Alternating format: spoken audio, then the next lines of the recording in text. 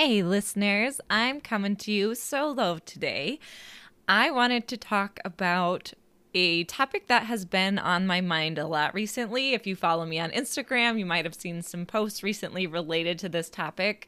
Also, it's come up a lot in coaching calls and just other conversations around the child-free choice that I've been a part of recently. And it's also one of those things that gets thrown at the child-free community a lot as a bingo. So the topic, if you haven't guessed it already or paid attention to the title of this episode, is regret.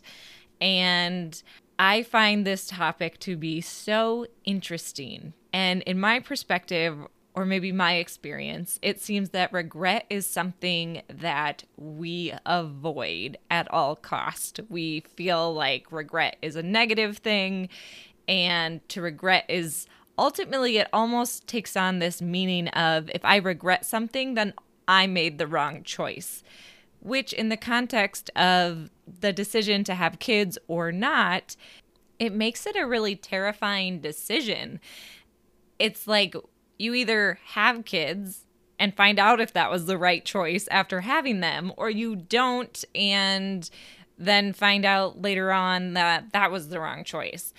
And I think that this is a very problematic way to look at it, because I think that we have the agency to make the most of whatever choice we make. And we kind of forget that when we're thinking of it in these terms.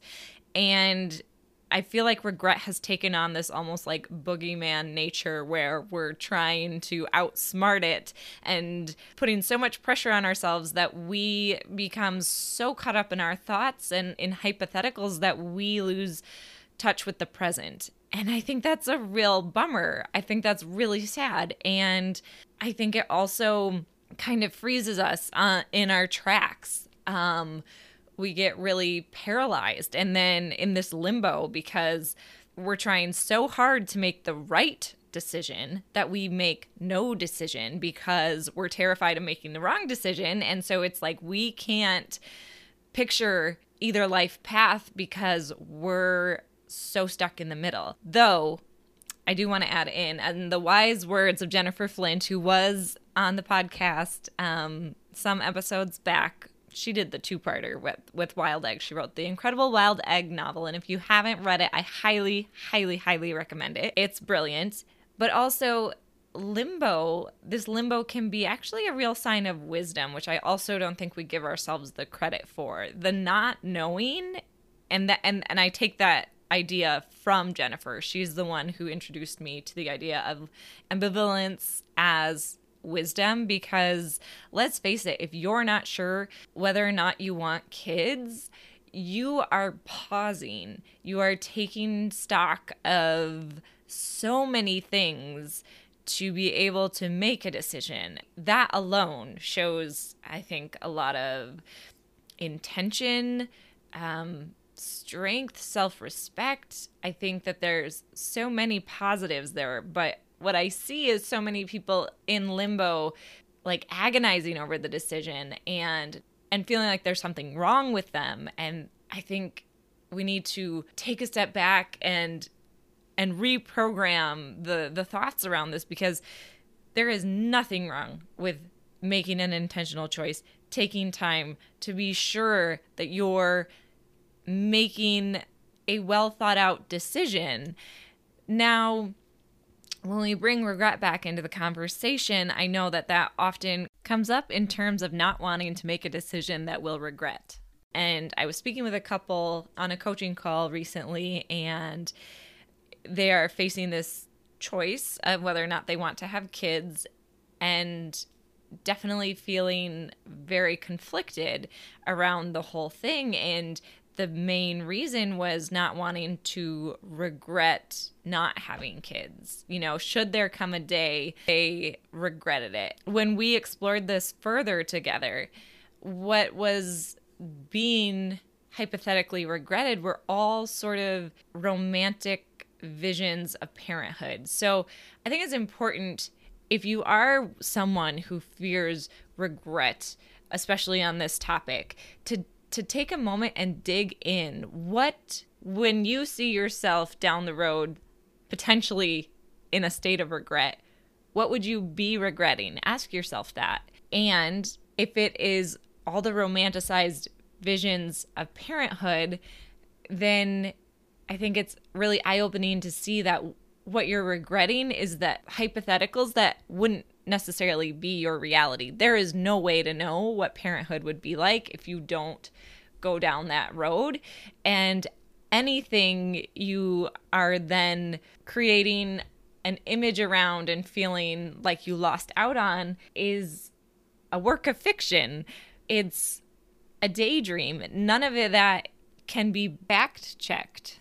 You would never know if that would have played out. And not to say that there aren't beautiful things about parenthood, but there's also a lot of challenges in parenthood. And I think that there's a tendency to overlook the challenges in this fear of regret down the road. Also, if you do a quick Google search and look into what people do regret at the end of their lives, there's sort of a few main themes that come up. A lot of it is around having worked less, having been present more, having been more present in their relationships and spending more time with their loved ones and following their gut, taking the risks they were scared to. And I think a lot of times being child-free is the big risk because we know with some degree of understanding what parenthood looks like. We have that modeled all around us. Now, we never know what our exact experience would be until we're in it or until someone is in it. They don't know. But we can sort of see that picture. It goes into that life script checklist, right? And so we have models all around us to get a sense of what parenthood is like, to see the challenges. Like, I have seen parents with toddlers in tantrums. Like, I get what that's like. I also have seen the really sweet moments of the precious moments of parenthood, and I've witnessed those. Now, I've never experienced them. I'm not a parent. I'm not going to be a parent. But we don't have the pictures of what are those challenges? What are those precious moments of the child-free life? We don't have those to look to as much. I hope that that's changing. I hope we get more of it thanks to the work of women like Teresa Schechter out there making documentaries, women like Jennifer Flint writing novels that paint a child-free life. I think we're starting to see more characters come up in the media, which is exciting, in TV shows. Like there's Brianna in Grace and Frankie, and I know that there are many others. There's Samantha in Sex and the City.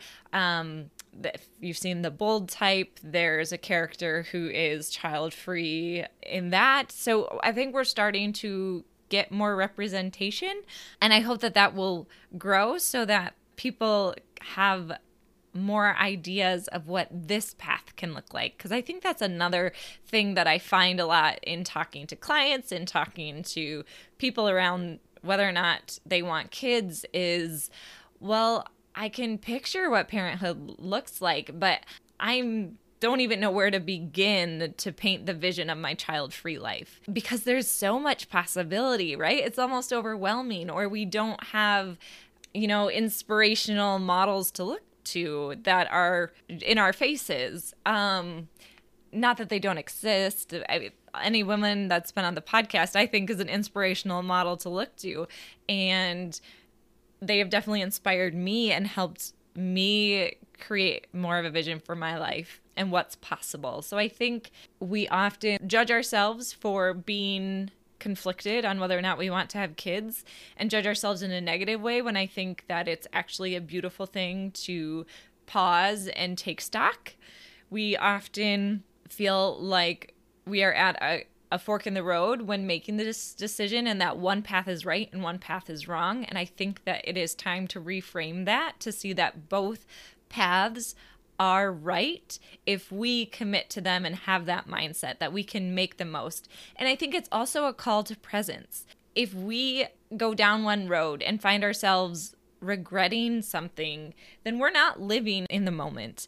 And I think especially with this case, like if you are child-free and you fear regret of parenthood, you are fearing regret of your imagination, essentially, because there's no way to have known how that path would have unfurled, if your child would have been, who you pictured them to be, if you would have gotten along in adulthood, if they would have had if they would have been neurotypical or had, you just don't know. And so anything that you're regretting there is really an imagined outcome, or maybe your ideal. And I share this because I want to make regret less threatening. Regret is an emotion, and any emotion has a lifespan of 90 seconds max. If it has outlived that, it is because we are, just cycling our thoughts and reacting to our thoughts. We're no longer experiencing the emotion. We've just taken it into our thoughts. And I think that that's actually really empowering. So I think that just coming back to being present, and I think that that's important even for those who are undecided or those who are child-free and second guessing themselves. First of all, that's normal. And I'm sure that parents second guess themselves too, but there's just a lot of shame and stigma also to talk about did I make the right choice here? Wow, what would life be like without kids, and to daydream about that. I'm sure parents do that. I think it's always interesting to explore what life could have been like, but I think it's also really important to take stock of the moment, to commit to our decisions, and to see them through, and to have the agency, to realize the agency we have to make the most of them, because we do have that agency, and especially when it comes to this topic. So I guess if I can leave you with anything, it might be that if you're someone out there who is thinking I'm really struggling with this decision, I'm afraid of making the wrong decision, what if you could be happy either way? Then play with that and imagine and see what comes up. Then what are you drawn to? If both decisions could be the right decision, if there was no wrong decision, which one are you drawn to? What excites you about each? And begin to play with it. And I think what is helpful about looking at this as if both paths are right is it removes that judgment. It removes that fear and that pressure that one path is ultimately the right path and one is ultimately the wrong, which I think is, maybe there is one that is more aligned, but I don't think that looking at one path as right and the other wrong is a good way to look at this question. And being able to frame this inner questioning, inner searching in a way that sort of removes the judgment is really key. And while we are on this topic of regret, I would like to know who out there has lived their life child-free, gotten to the end of it, and said they regretted kids. Are they the ones who are perpetuating this idea that we get bingoed with of, oh, you might regret it? I don't think so. I most often hear this out of parents or, people who just disagree with being child-free. And I would be genuinely curious to hear it from someone who has decided to be child-free, not wanted kids, lived out that life, and then regretted it. And I would want to know because I'm curious why. What has that been like? That would be so interesting to know. Because at least in my experience, the people that I hear that from, the people I see saying that are not child-free by choice people. And if anything, I am lucky to know people in my life. Marsha Jett Davis, who's 80 and is saying over and over how happy she is that she has made this choice, that she hasn't regretted it a day in her life. I have Lee and Lindsay who've been on the podcast and who are role models to me of what the child-free life can look like. And they have also been on here saying they have never once regretted it. And so I'm just I have heard examples of child-free people saying they've never regretted their choice. So are there people out there who are child-free, reached their old age, and have regretted it? I would like to know. I genuinely like to know, but I don't think so, or I think that they're few and far between. But also, if there are, I'm genuinely curious, what led to that regret? I would love to know. Anywho, that's my 2 cents. Moving on. I also recently spoke to a woman who is decidedly child-free, and she knows she doesn't want kids. She's content with her decision, but finds herself in a position of often focused on what's lacking. And I think that that is a function of what we're often told. The bingos, they come up a lot. And I think that internalization of them unconsciously can be that we focus on what's not a part of our lives, which makes it hard to focus on all the possibility that this child-free life has to offer. And when I start to think of all the possibility is when I start to get goosebumps. There is so much this life has to offer. There is so much to celebrate about not having kids. So for anyone who might be in a similar place, a great exercise could be to, and this is something I've recommended to a couple different people now, is to take a moment at the end of every day and write down 3 highlights from that day, 3 moments that were really special or you're really grateful for, and then reflect on how those moments were possible because you are child-free. So I think it's important to intentionally carve out time to find the things that are possible in our lives because we are child-free. And I think it's important to start getting that baseline, because once we start appreciating what's currently in our lives because of this choice, we can begin to extrapolate that out and from there envision all the possibility. And I think that it is going to be the grounds for more ideas to come forth. So I wanted to also share that in case that's something that you might want to start incorporating into a daily practice or even a weekly practice. And I think that's all I have for now. I'd love to hear what you thought of this episode. So feel free to email me, Anna@AnnaOlson.com, or DM me on Instagram, Coach Anna Olson. Yeah, I'd love your feedback and your thoughts. And I hope you have a lovely day. I'll catch you next time. Hey, don't go yet. I have something really exciting to share with you. I created a community for child-free people. That's right, a place for us all to hang out, get to know each other, and become friends. So, if you could use some more child-free friends in your life, please come hang out with us. It's like we have our own private social media network. Inside the club, we have weekly virtual meetups via Zoom. We have a community feed with ongoing posts and discussions so we can continue our friendship outside of our virtual meetups. And down the road, we're going to have in-person meetups and take these relationships offline and in person. So if you want in, head to WNK-club.com.